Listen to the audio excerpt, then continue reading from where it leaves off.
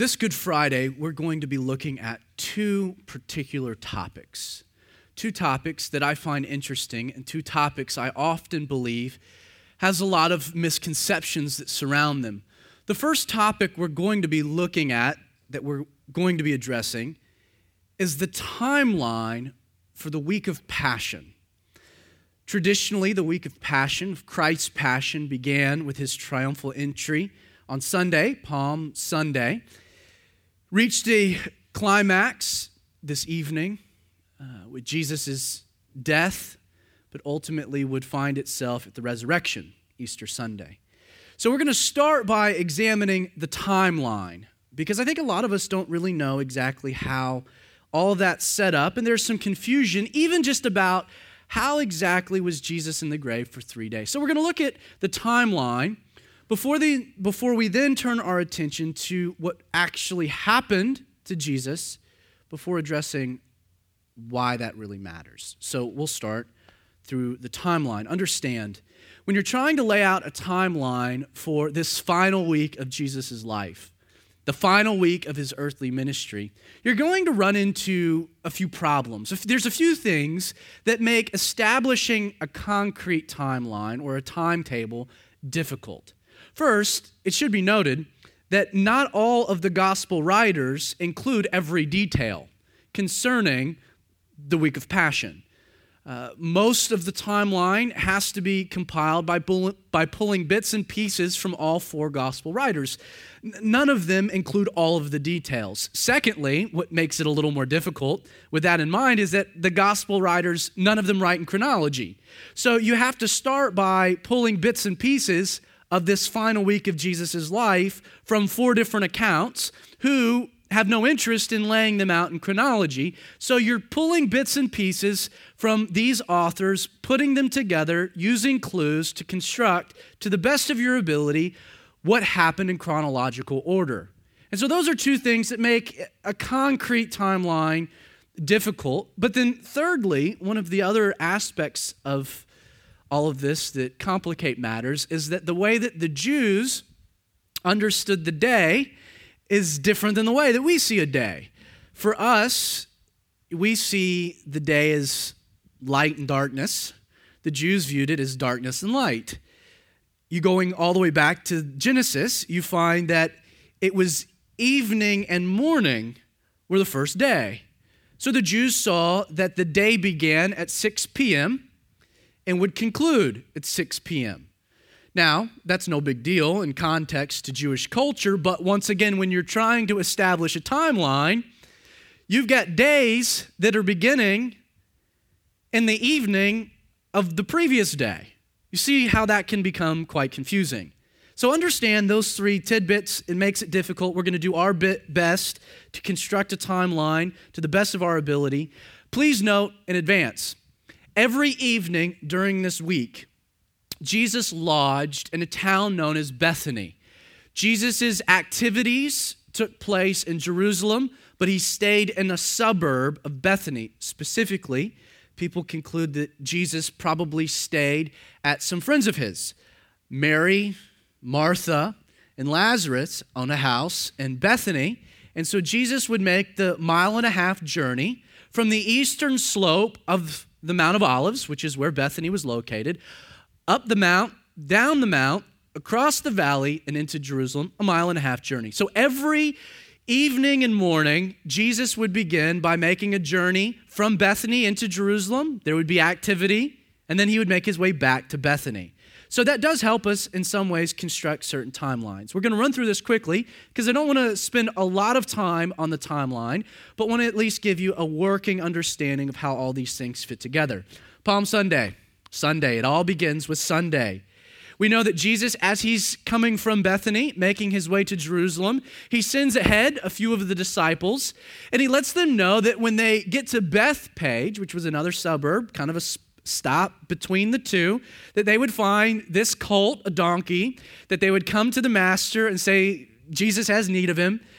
You'll have no complications. Bring me the donkey. They do so. Jesus catches up, boards the donkey, enters Jerusalem. The people begin to chant, Hosanna, Hosanna, the King. They begin to cut down palm fronds and lay them in front of Jesus. They begin to take off their coats, lay them in front of Jesus. It is a tremendous, incredible scene, Jesus entering Jerusalem.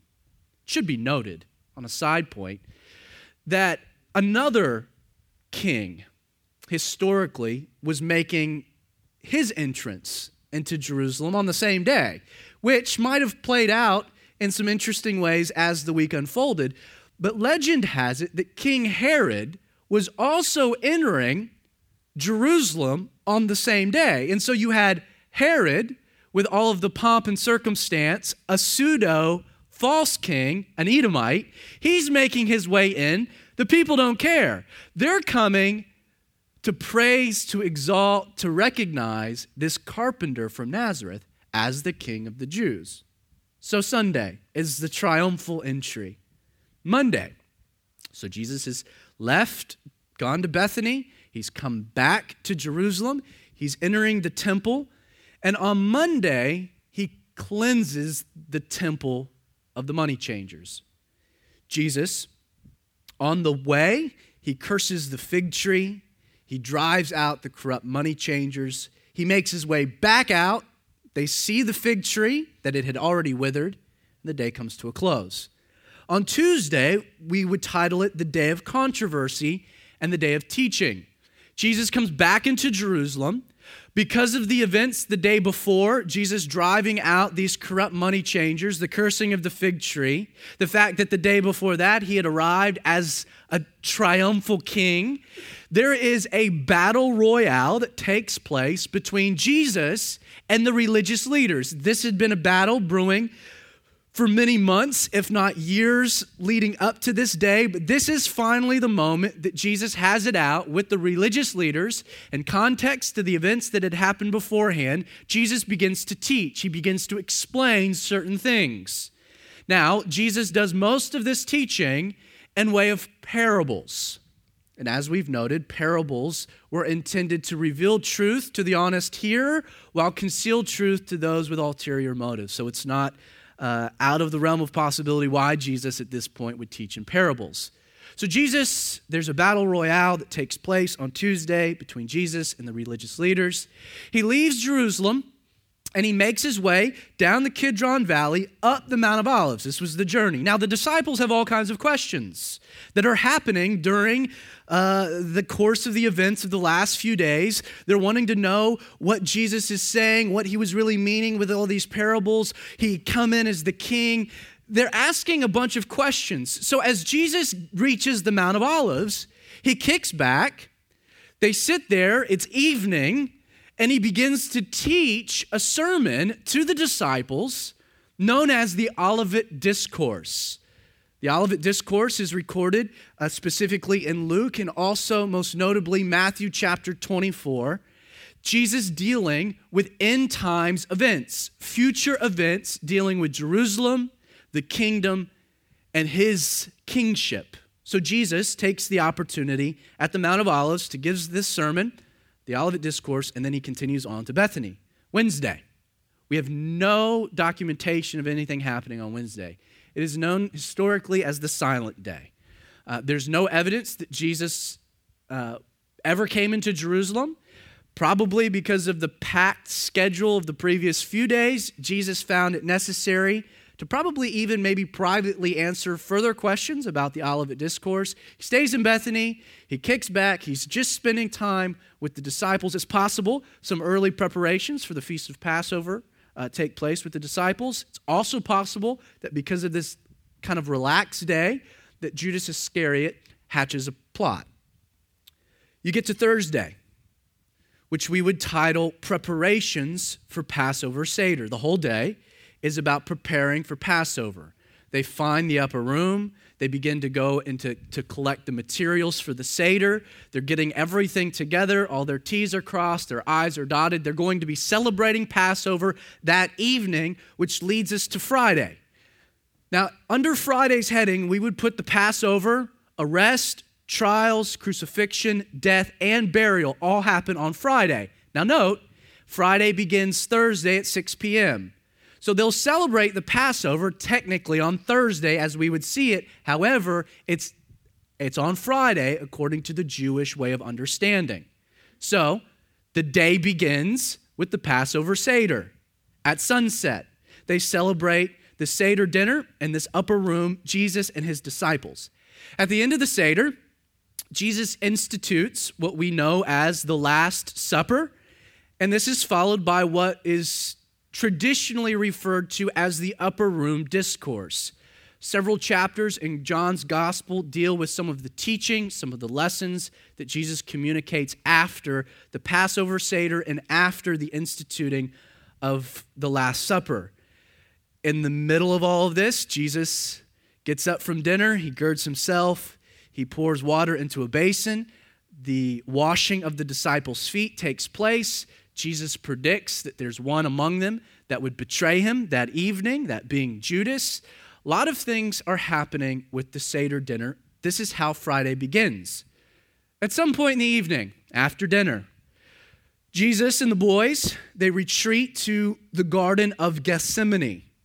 Now, the Garden of Gethsemane, literally known as the place of the olive press. It was located at the basin, at the base of the Mount of Olives. So Jesus leaves Jerusalem, passes the temple. He goes down the Kidron Valley, goes back up into the lower portions of the Mount of Olives to the Garden of Gethsemane. Now, even if you haven't been to Israel, just to give you some context, you have seen the vantage point of the Mount of Olives.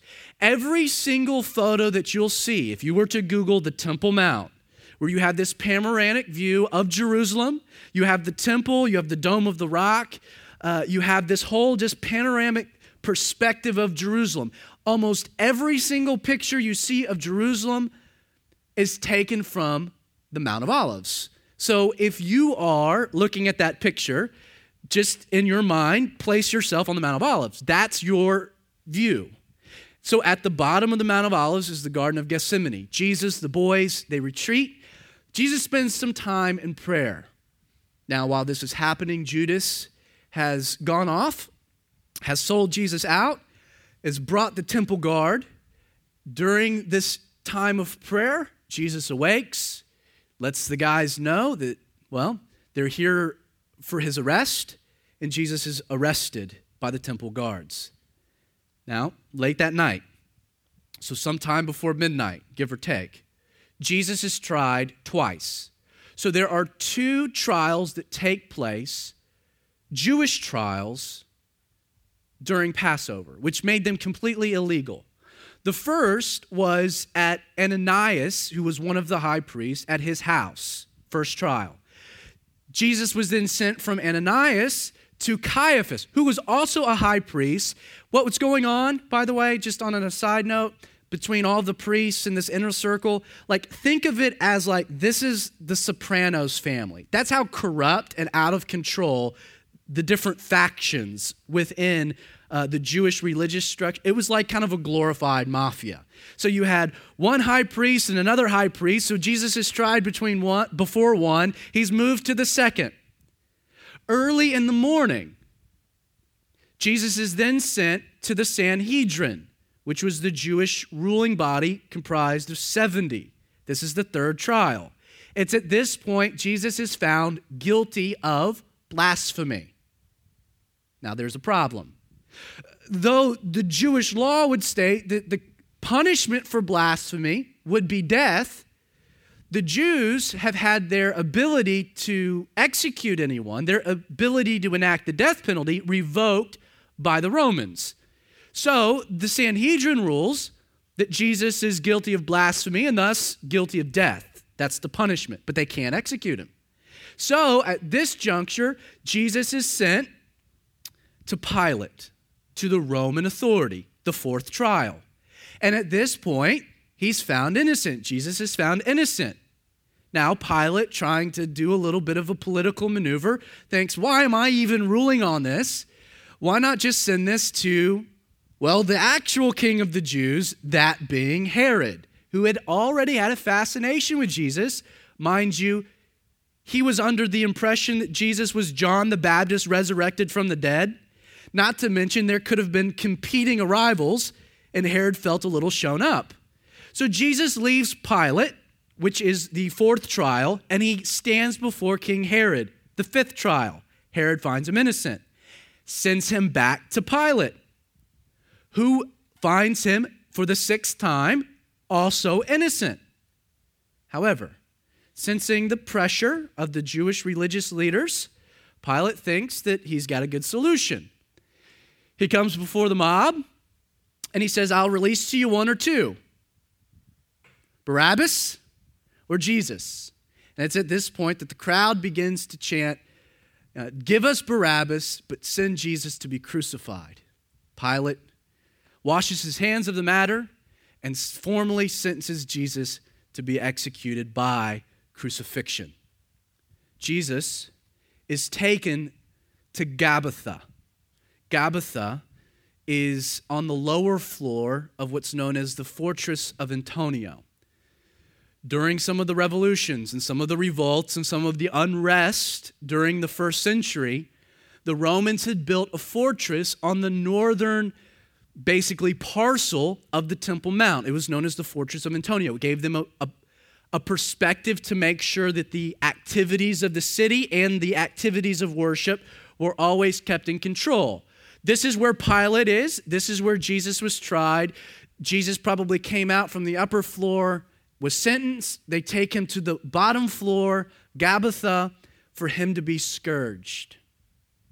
A little before 9 a.m., so this is still Friday morning, Jesus, after the scourging, is forced to carry his cross down a street known as the Via Dolorosa to be crucified at Golgotha, which we know is translated as the place of the skull.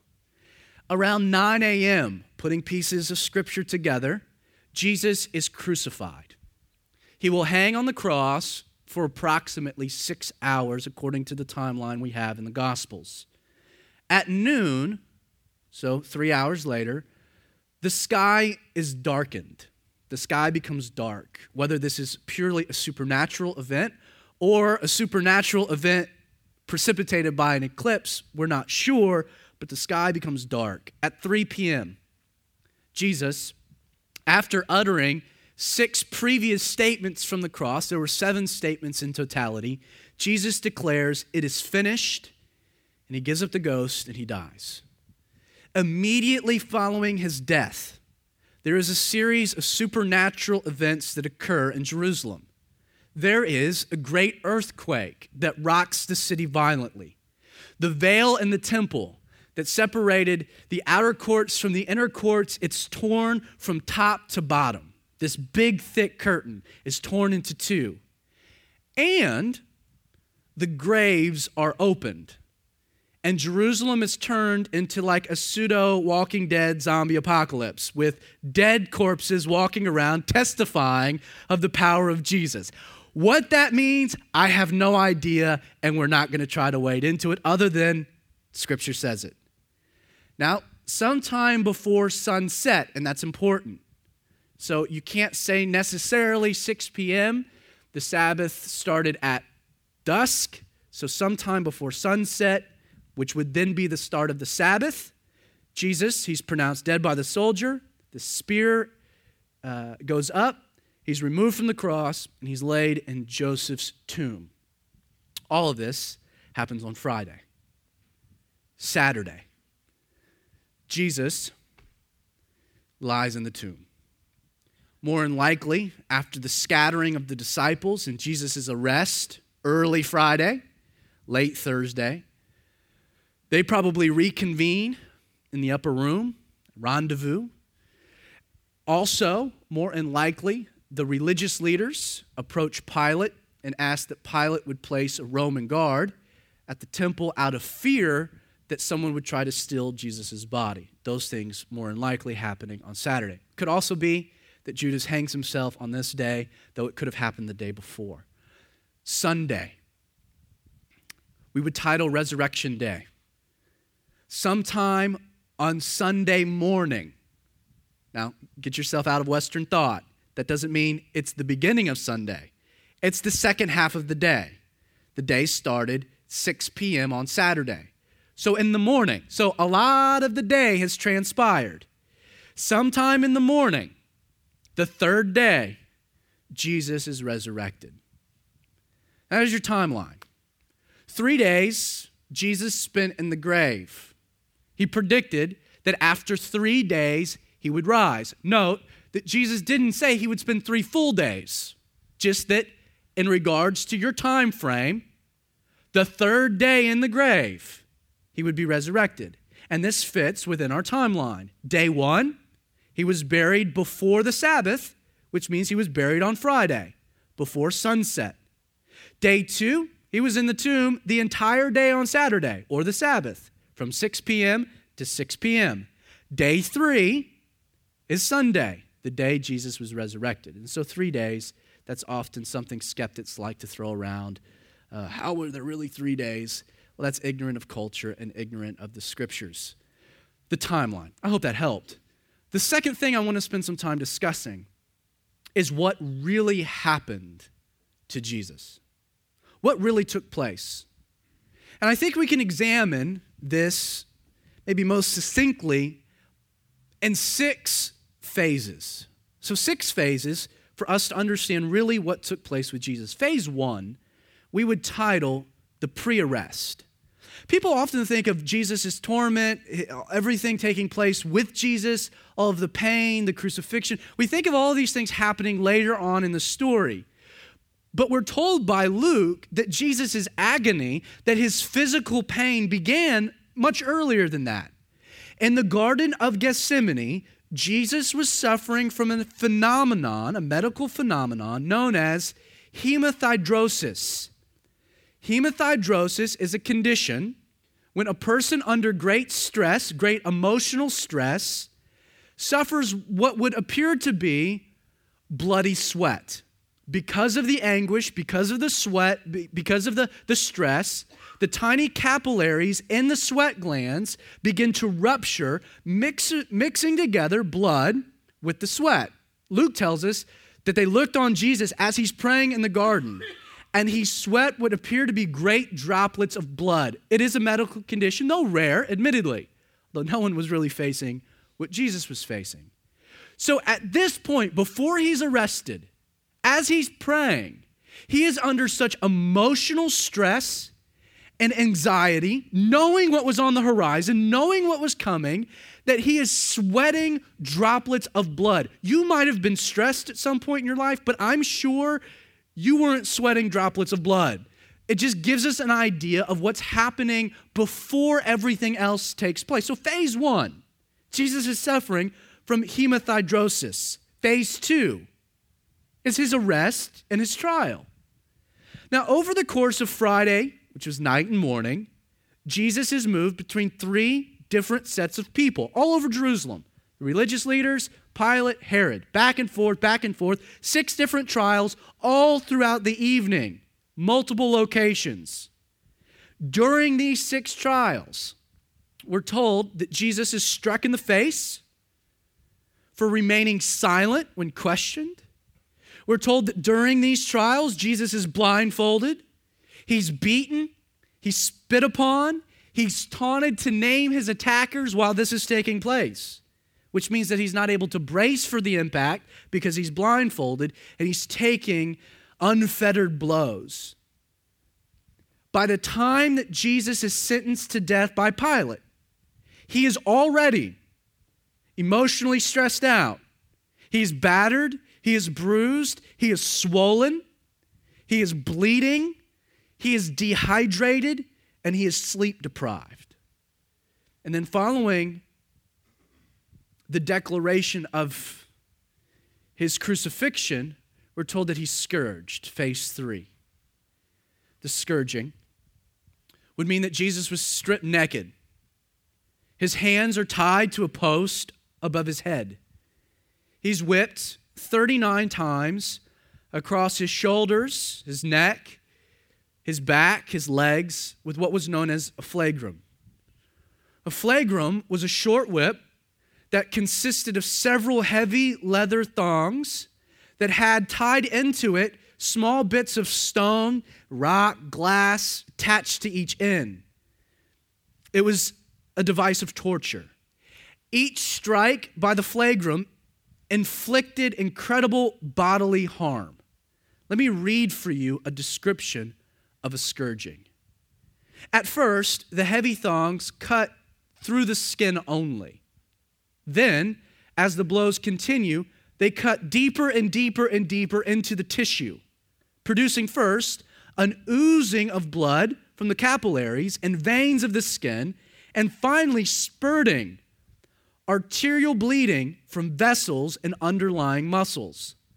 The small balls of lead or rock first produce large, deep bruises, which then become broken open by subsequent blows. Finally, the skin of the back is hanging in long ribbons, and the entire area is unrecognizable as a mass of torn, bleeding tissue.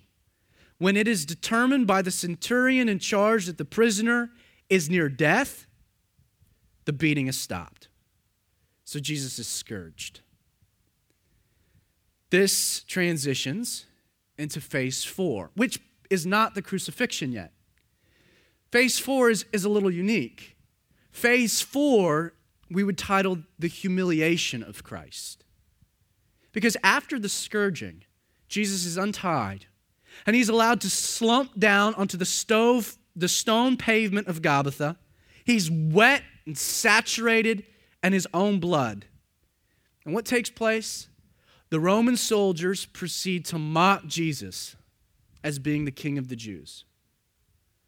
You know, it doesn't help that Jesus has already been rejected by his brethren, his countrymen. I mean, think of the emotional, the spiritual, just the hurt, the deep hurt. Sticks and stones may break my bones, but words may never hurt. The guy was a moron. Words do hurt, right? Jesus has been rejected. His countrymen have declared for him to be crucified over a known murderer. And what has Jesus done? All Jesus has done is serve the people and ministered to the people and changed the lives of the people. And yet they cried out for his blood. Can you imagine the hurt of rejection? I think some of us know it, don't we? Jesus was rejected, and that hurt. But in addition to being rejected, he was also betrayed. He was betrayed by a close friend, Judas. Have you ever been stabbed in the back by someone you love? By someone you care about? Oh, that hurts as well. And aside from that, Jesus' boys, his friends, have denied him. Nothing to do with him. We're even told that Jesus, he keeps an eye during the trials on dear Peter. And after 3 times of denying, Peter and Jesus, their eyes meet, the rooster crows, and Peter weeps. Jesus was denied by his friends.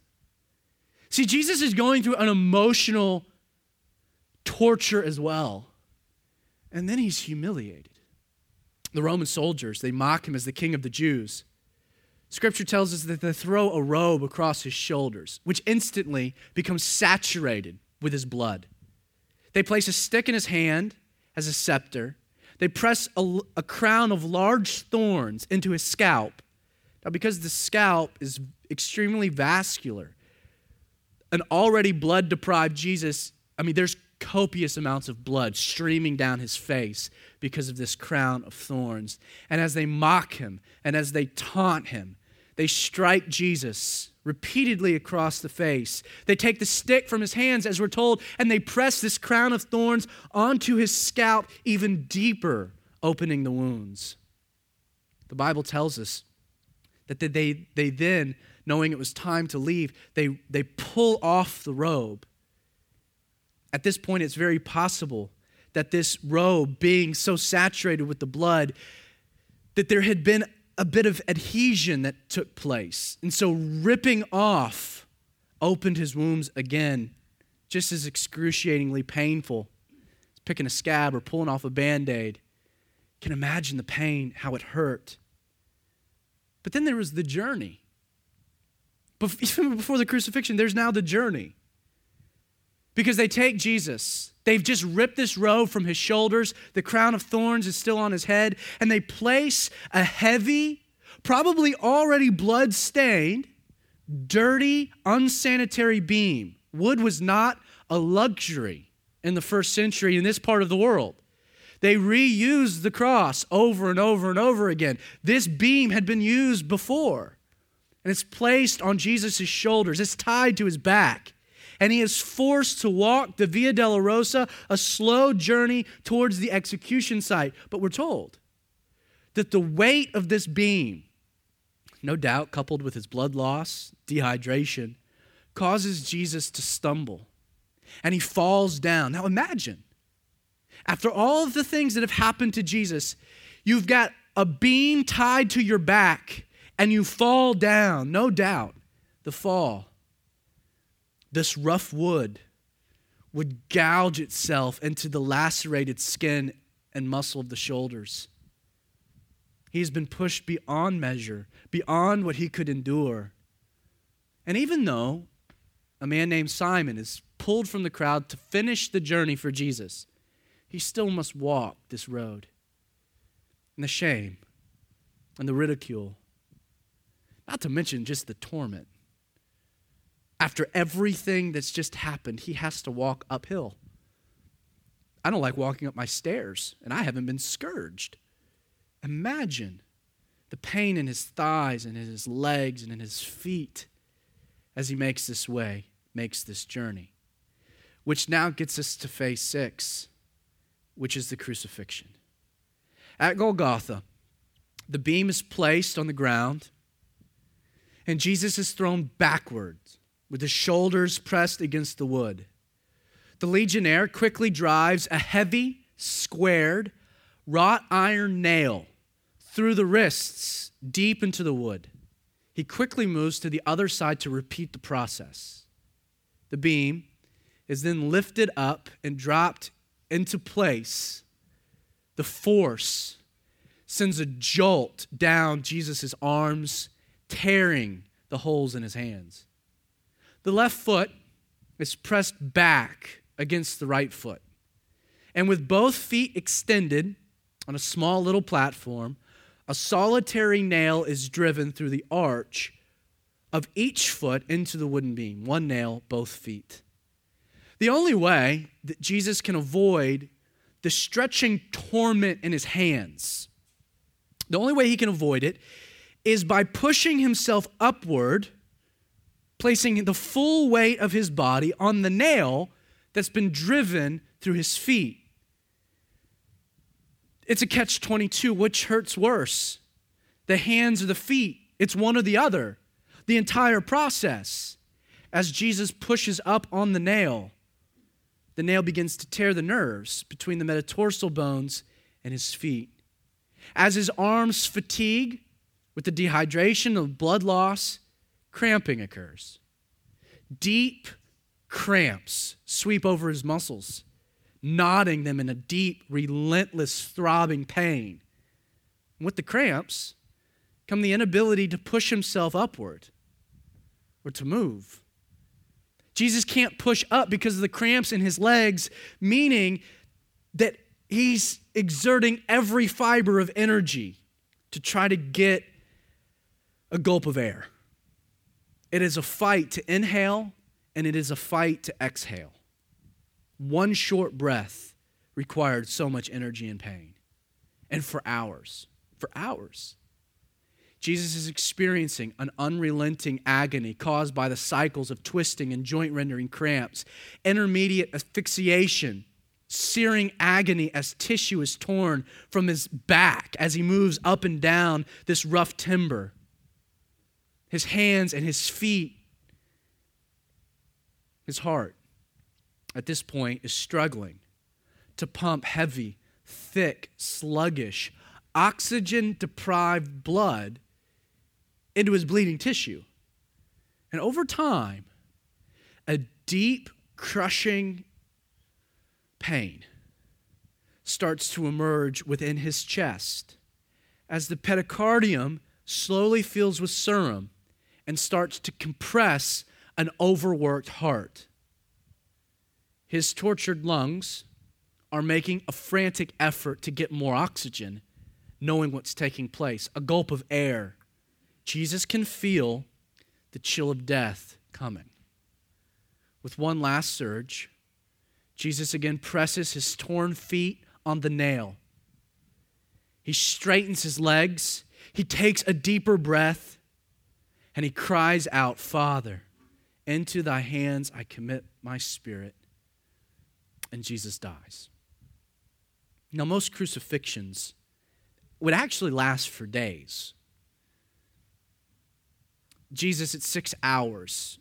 Now, you should note, most men before the crucifixion were not scourged as Jesus was scourged. With the Jewish Sabbath occurring at sundown, the legionnaire decides that it's time to expedite or speed up the process. Takes a club, he goes to the other 2 men to break the legs. Obviously, this would speed up the normal cause of death with the crucifixion, which was suffocation. With your legs being broken, you now no longer have the ability to push up, and you suffocate. He gets to Jesus, and Jesus is already dead. And so the legionnaire takes his spear, and he drives it up through the 5th inner space between the ribs, upward, through the pericardium, into the heart. Scripture tells us that immediately there came out from the wound a flow of blood and water. The post-mortem evidence then is that Jesus did not die of suffocation, but instead died from heart failure due to a constriction by the fluid crushing his heart from the pericardium. Brutal, right? I mean, can you imagine this taking place? It's horrific. The experience of the crucifixion was so extreme that there was no word. There was no word to describe what a human being went through. Language couldn't produce a word. And so they invented a word specifically to describe the experience of a cross, and is the word excruciating. That's where the word comes from. What Jesus experienced was the worst death imaginable. Pain and humiliation and torment. Our question then is, who would do such a thing to Jesus? Who would do this? Now the Jews blamed the Romans, right? Matter of fact, there was a great uproar against Pontius Pilate, to the point that some of the unrest that took place historically would lead to Pilate being forced to return back to Rome. The Jews blamed the Romans. The Romans killed Jesus. But they were wrong. Christians, throughout the centuries, have blamed the Jews. As a matter of fact, the inclination of Christians to blame the Jews for the death of Jesus has led and manifested itself in all kinds of horrific anti-Semitism over the years. And yet Christians blaming Jews, it wasn't the Jews that killed Jesus. Some have blamed Satan, that it was Satan. Satan killed Jesus. As a matter of fact, even this week, New York Times author and pastor David Platt, he tweeted a quote from Anglican theologian John Wenham. He says, "At the heart of the story stands the cross of Christ, where evil did its worst and met its match." We hear that. We agree with that. It was evil. It was Satan. Satan did this to Jesus.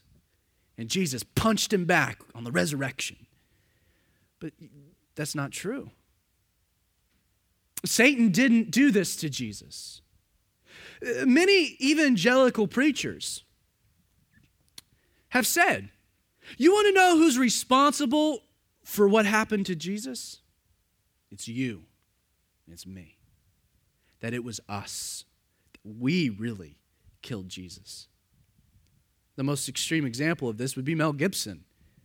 He actually is in a scene in The Passion of the Christ. He's one of the Roman soldiers holding the nail to Jesus' palm, symbolizing that he was just as guilty. The truth is that the Romans didn't kill Jesus, and the Jews didn't kill Jesus, and Satan didn't kill Jesus, and really, you and I didn't kill Jesus. God killed Jesus. Now, I know that seems radical. And I know that your immediate reaction to that statement is kind of a head scratcher. Wait, God killed Jesus? That it was God who scourged Jesus? That it was God who beat Jesus? That it was God who nailed Jesus to that tree? That was God? And the answer would be yes. Now, in order to understand this concept, there's just a few overlying ideas presented in the Bible that you have to understand for that to make sense. First, you should note that God is holy. The Bible talks about the holiness and the justice and the righteousness of God. And the Bible also talks about how God, because he is holy and righteous and just, must rightly judge and punish sin and sinners. God, he made it clear to Adam and Eve, and it's made it clear since, that the wages, the results, the byproduct, the wages of sin was death. And the execution of this divine judgment in regards to Scripture is referred to as the wrath of God, where God pours out his wrath or executes the judgment of sin, the wrath of God. You should note that the Bible actually speaks more of God's anger and wrath than it does of his grace and mercy. It is a big idea presented in Scripture. So God is holy and just, and therefore God must righteously judge and punish sinners, but God is also love. The Bible tells us this. And he desires what? Reconciliation with sinners. So the question, the big theological question of the Bible, the big theological question of examining the cross is, how can God lovingly save the sinner, you and I, while yet still righteously judge the sin? Don't think for a moment that your salvation, that you entering heaven, that your forgiveness of sin, that was free. No, friend. It's very expensive. And it was very costly. You see, how can God lovingly save the sinner while yet still righteously judge the sin? Well, the answer is that God can pour out his wrath. He must pour out his wrath towards your sin, but on a substitute sacrifice. Now, who could fulfill the requirements of a substitute sacrifice? Well, Scripture tells us that this sacrifice had to be human. Only a human sacrifice could atone for a human sin. That's why the animals in the Old Testament, they were temporary. They were never permanent. The sacrifice had to be sinless. I mean, the substitute couldn't be equally guilty as the person they were substituting for. And then thirdly, the sacrifice must be willing. A forced participation would kind of nullify the effect. Scripture tells us that Jesus on the cross at Calvary, that Jesus willingly chose to be our substitute sacrifice.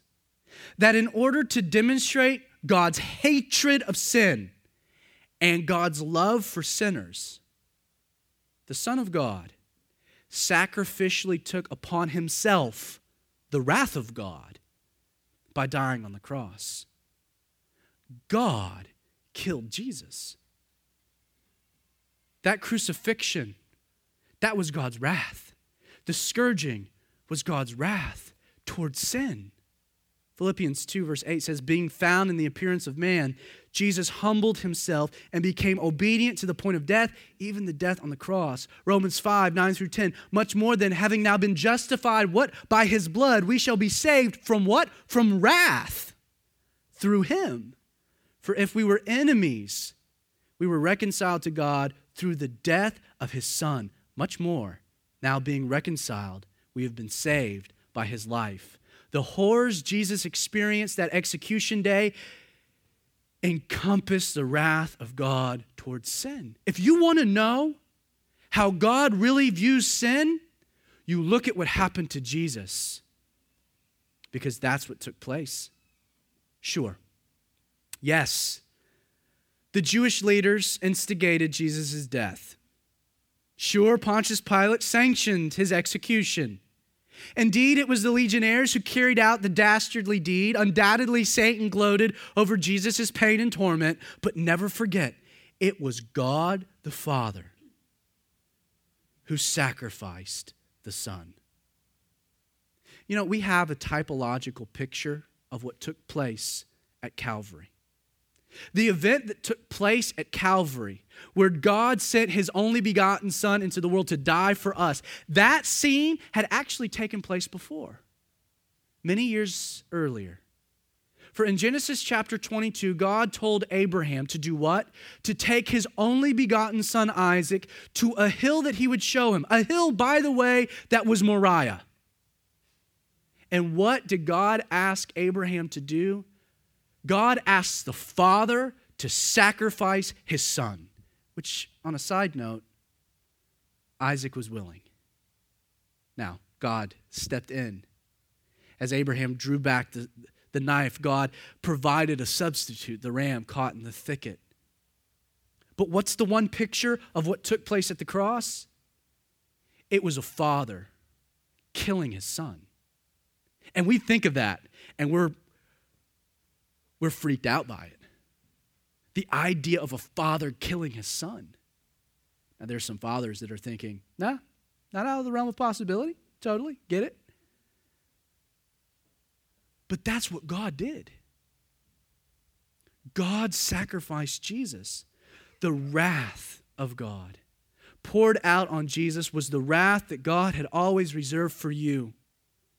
His wrath had its sights set on you. It just so happened that Jesus, he stood in your way, and he took it on himself. He took your place. The punches that Jesus took from the temple guards, those punches were meant for you, for your face. The lashes Jesus endured from the flagrum was meant for your back, not Jesus's. The cross the Son of God was laid upon, it had your name on it. And the nails which pierced his hands, do you know they were sized for yours? And yet Jesus, he willingly took it all upon himself. And why? Because it's the only way you could be saved. Not only to be saved from sin, but to be saved from the wrath of God towards sin. That's what salvation is all about. You have one of two options when it's all said and done. You can stand in the crosshairs of the wrath of a righteous God, or you can kneel at the cross and accept the grace of a righteous Savior. John 3, verse 36. Jesus says, whoever believes in the Son has eternal life, but whoever rejects the Son will not see life. And then this is what Jesus says. Why? For God's wrath remains on him. Do you want God's wrath?